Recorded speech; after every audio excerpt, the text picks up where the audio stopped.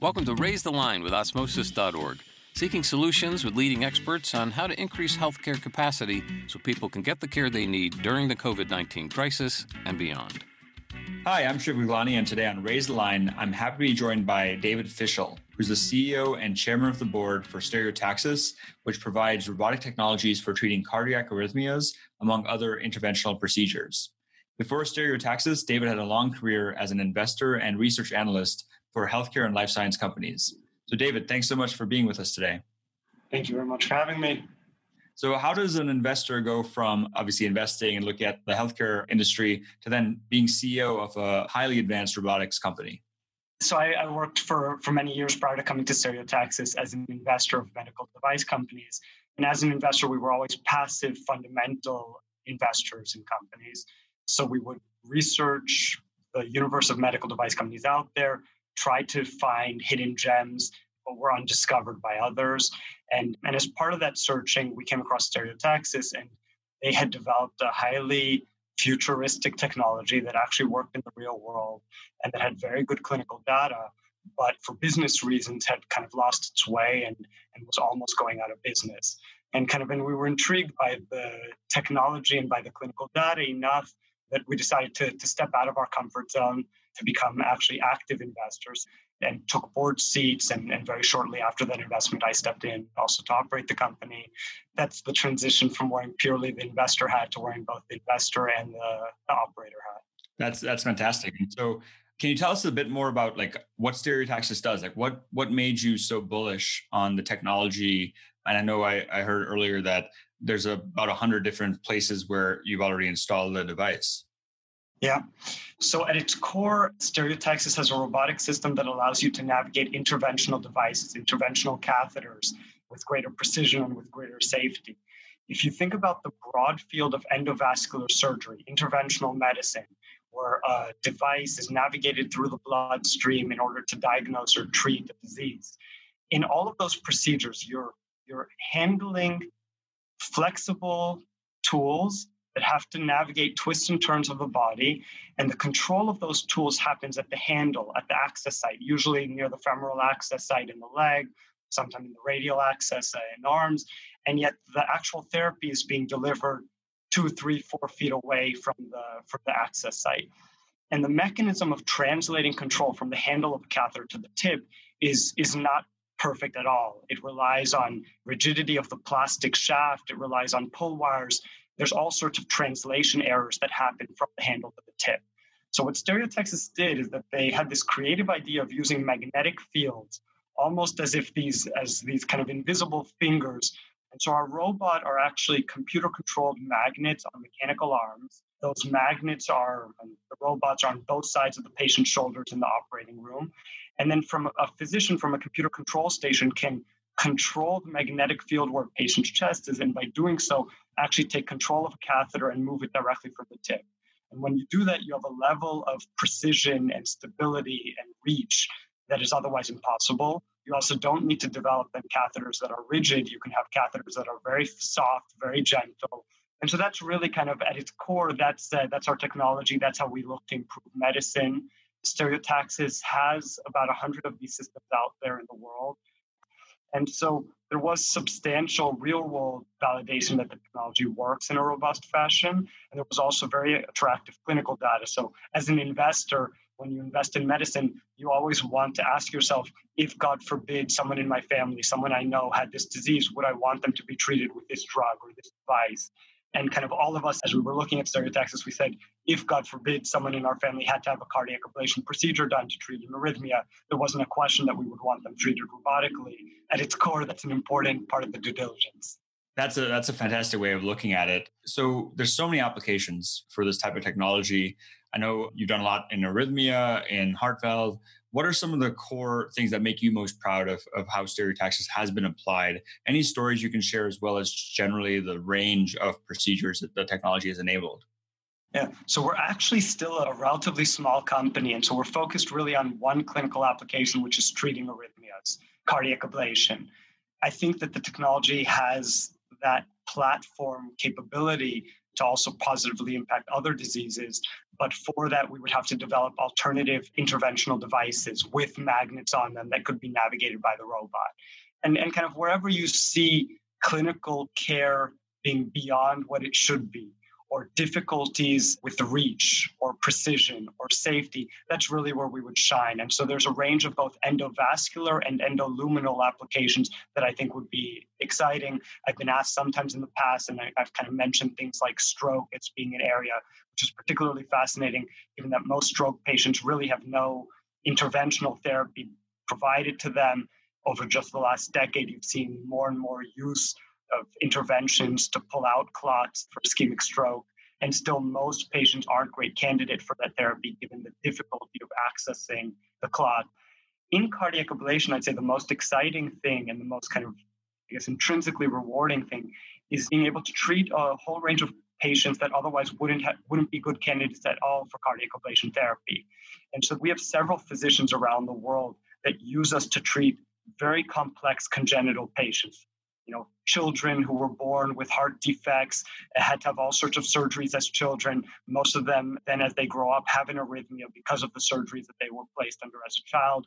And because of their different anatomy, manual catheters can't actually treat them.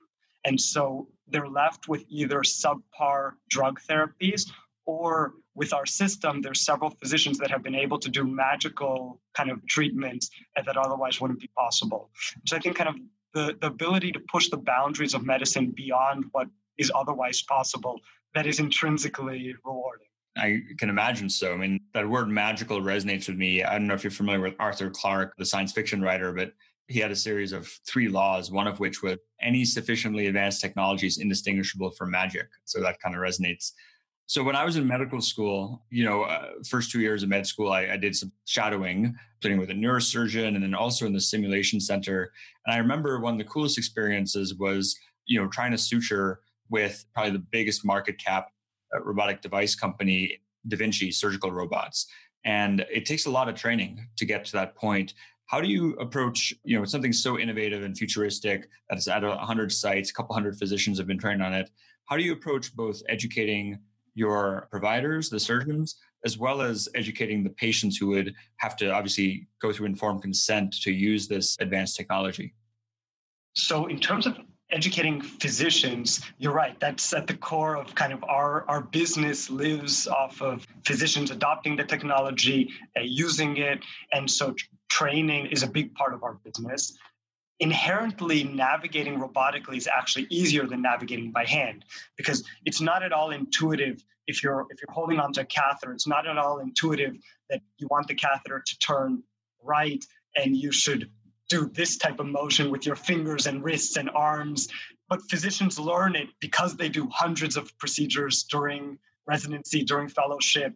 They learn that type of muscle memory, and so you have to almost learn something that's easier, but you have to unlearn some of what you've learned before when you shift to robotics. We've done various things to try to help the learning process. So we have a Beyond team that helps in the initial procedures and does training with physicians. We have actually built simulators which allow physicians from their home computer, they can log in and they can navigate with a mouse and kind of learn how to navigate a catheter in a Phantom. We also started a fellowship program. And so we've tried kind of these various ways. What you have is that typically the younger the physician, the quicker they can get on it and they can learn it very, very quickly. Because again, intuitively, it's an easier form of navigation than manual navigation. Yeah, and I can imagine that's pretty fascinating. And then so that's on the I didn't know about the fellowship program. That's pretty interesting. How about for patients? A patient who's considering a cardiac ablation using the traditional method or stereotaxis technology? So that's actually a great question to give back to you, because as the CEO of Osmosis, right, to some extent, one of your big efforts is to democratize knowledge, right, to make knowledge accessible much more broadly. And I think we've lived in this historical world where it's obviously been gradually transitioning, but years ago, to some extent, whatever the physician prescribed, that was it. There wasn't a real way for a patient to do their own due diligence, to learn what was out there. We've shifted much more where patients are smart consumers and they want to understand and they want to do their own due diligence and they want to explore. And so as part of that, we have been trying to improve our website, trying to improve our social media presence. We have videos on YouTube that describe how kind of a robotic procedure exists. And I'm very much kind of the philosophy that open access to information is ultimately the best policy. And so let's say what we did is there's about 400 or so, a little bit over 400 publications, scientific publications on our technology. We put them all online on a searchable database. We included all the clinical data online, again, with the goal of kind of having open access to information. Again, it's very difficult. We're a small company. The field is dominated by companies that are 2 orders of magnitude larger than us, just their electrophysiology divisions, let alone the overall company, which is 3-4 orders of magnitude larger than us.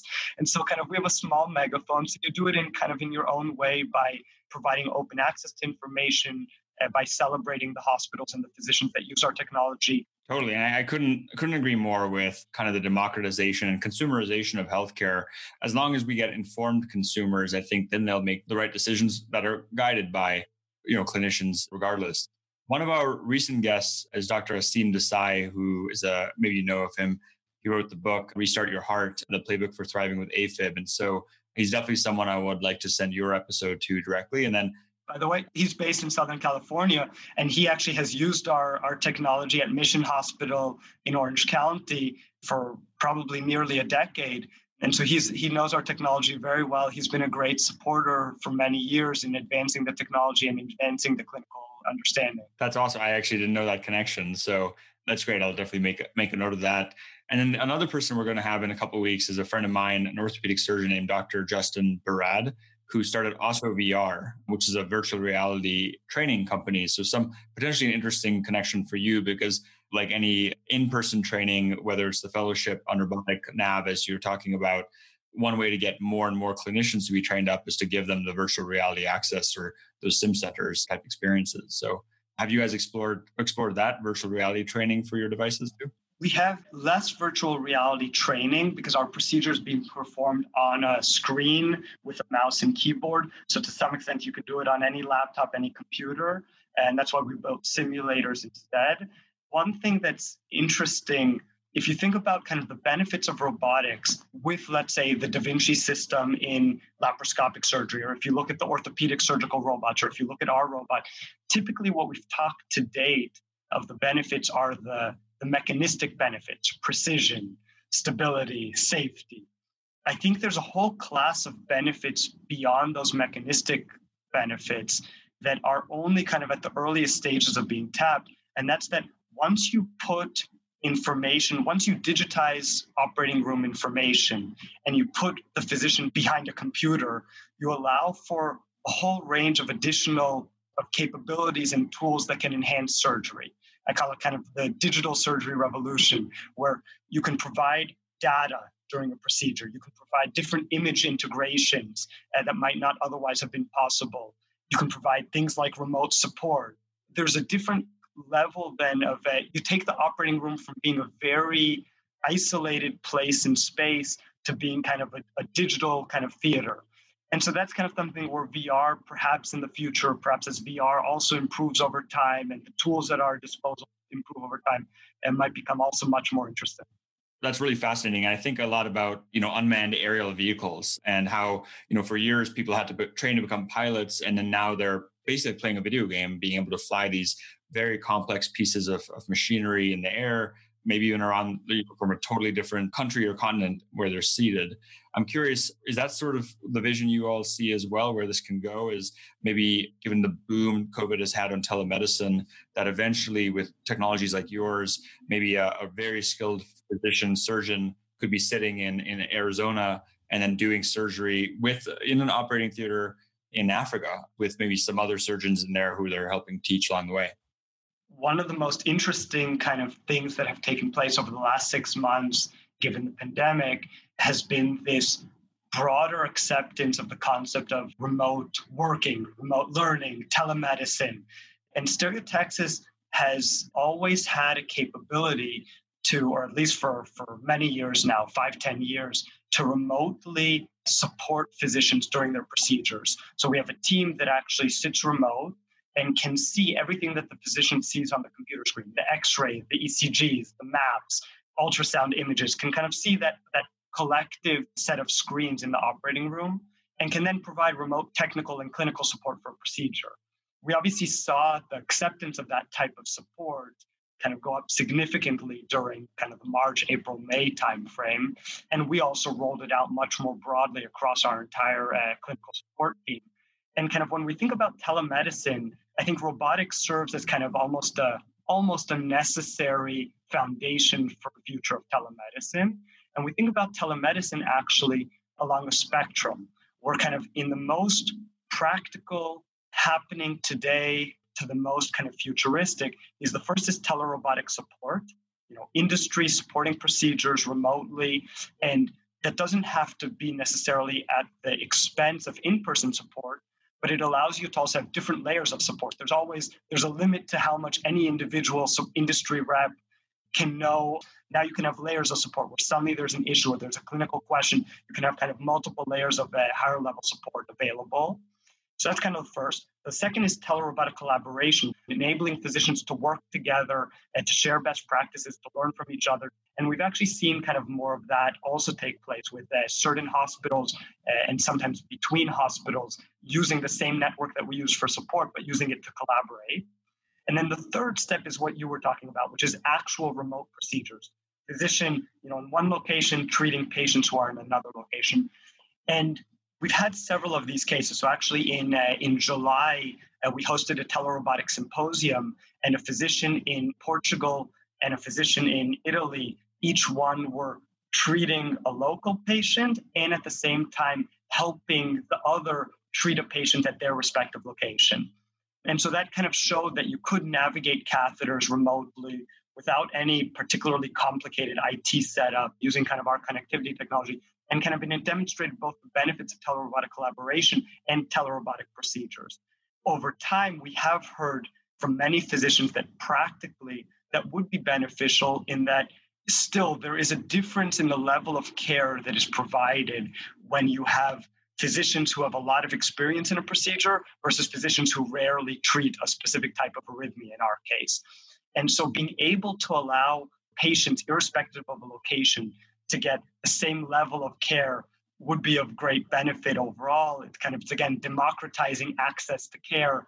And so that's kind of something where I think over time we will see more of. It's less a technological question. It's more of a societal question. Does society accept that? What questions does that raise in terms of liability, in terms of consent, in terms of reimbursement? And so I think those are things for society and for kind of governments and insurers and service providers. They'll kind of have to think much more about that in the coming years.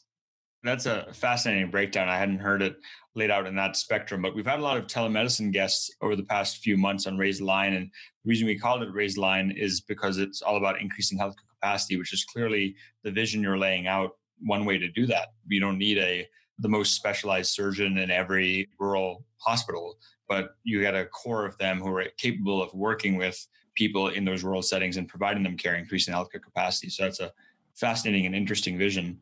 Do you ever see it going to the point of someone who isn't necessarily even surgically trained? Again, like in the pilot example, there are people who are controlling the UAVs, unmanned aerial vehicles, who've never flown planes before. Do you ever see that happening? That's probably a societal question, but...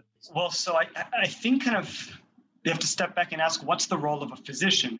I think kind of most, let's call it surgeons or procedural physicians, right? They have two big skills. They have a cognitive skill, which is somehow being able to determine what should they do to treat the patient. In the case of an electrophysiologist doing a cardiac ablation procedure, they have to look at ECGs, they have to look at a map, they have to understand the patient's kind of arrhythmia, and they have to try to determine what is the best way to treat that patient.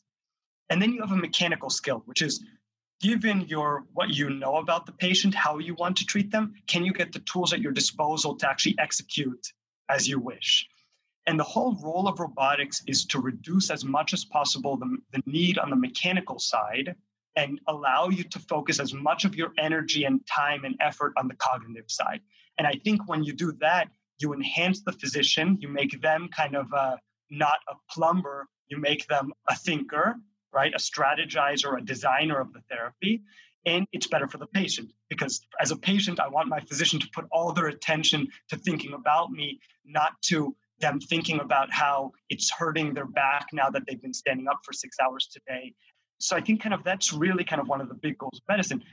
Again, could you see a future where if robotics was ubiquitous, where a physician wouldn't have to learn at all how to do manual navigation of a catheter and they could just learn the cognitive aspect and they could just be sitting remotely and that's the way things happen?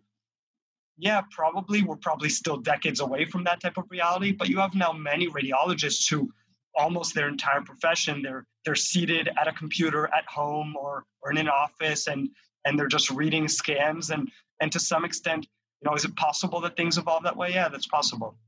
Yeah, it's a fascinating vision to think about. And another quote I like is that the future is already here. It's just unevenly distributed. And so clearly some of the stuff that you guys are doing out in St. Louis is the future. It hasn't reached as many people as I think it's capable of. So I know we're coming up in time, but the last two questions I had for you were, the first is, our audience are current and future healthcare professionals at Osmosis. What advice would you give to somebody considering a career as a healthcare professional, especially given all that's happened this year with COVID and moving forward? That's a very, very broad question. Medicine is intrinsically interesting. It's an intrinsically rewarding profession, so it requires a lot of effort, a lot of time, a lot of dedication to go into, but it's an intrinsically rewarding one. I think both because it's fascinating, human biology is fascinating, and because it's rewarding to treat disease. I think kind of coming from the industry side, what I'd say is that technologies only get improved due to the learning and the interaction between scientists kind of and developers and good physicians. And so kind of it's great if you have the kind of interest in it, it's great to kind of to be involved, to try to kind of see how, to almost put on like an investor hat. How do you think your field of medicine is going to evolve over the next 10, 15 years, right? Try to kind of find the innovators that are working on those types of technologies and then try to kind of handhold them down that path. Real progress only happens when the two work together in a good fashion. Yeah, that's a really good point and interesting analogy of having people who are pursuing careers in healthcare to think of themselves as investors. Will they invest in becoming a radiologist, for example, given all that's happening with AI and whatnot? So my last question is there anything else you'd like our audience to know about you, about the work that you're doing at Stereotaxis, or anything else? It's very hard to answer broad questions. So no, I think it's delighted kind of got to join you today, and it's nice to kind of to be able to connect with kind of the next generation of kind of leaders in healthcare. Again, we've kind of collectively, we're all little soldiers in a big battle to kind of push. I think when you kind of talking about raising the line, I think you came up with that really because of kind of COVID and because of the concept of increasing capacity, increasing this. I oftentimes think about medicine as this large front where as still it's miserable being a patient, right? It's still kind of all of us are going to suffer. Our family members are going to suffer from a range of diseases. And overall, there's still a huge amount of unmet medical need out there. And so you can almost envision this front where every disease, every small, very specific disease is one little part of that front. And our role is to continuously to move pawns forward. And sometimes you get something like a statins and it moves many pawns a little bit forward. And sometimes you get a really good targeted therapy for a specific type of cancer and it moves one pawn all the way forward to the finish line. But kind of there's still a big battle out there and all of us are a part of that war to kind of to improve human health. I love that analogy. That's really interesting. And hopefully we can all not just raise the line, but push the line forward, as you're saying. So with that, David, thanks so much for not only taking the time to be with us today, but for your leadership on the robotic surgery front. Very excited to kind of follow Stereotaxis' progress and to see what other conditions you're able to help improve with the work that you and your team are doing. Thank you. With that, I'm Shiv Gaglani. Thank you to our audience for checking out today's show. And remember to do your part to flatten the curve and raise the line. We're all in this together.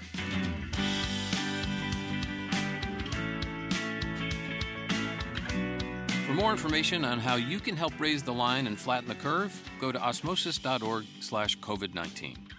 If you like this podcast, please share it on your social channels. You can also subscribe to the series and check out all of our podcasts at osmosis.org/Raise the Line Podcast.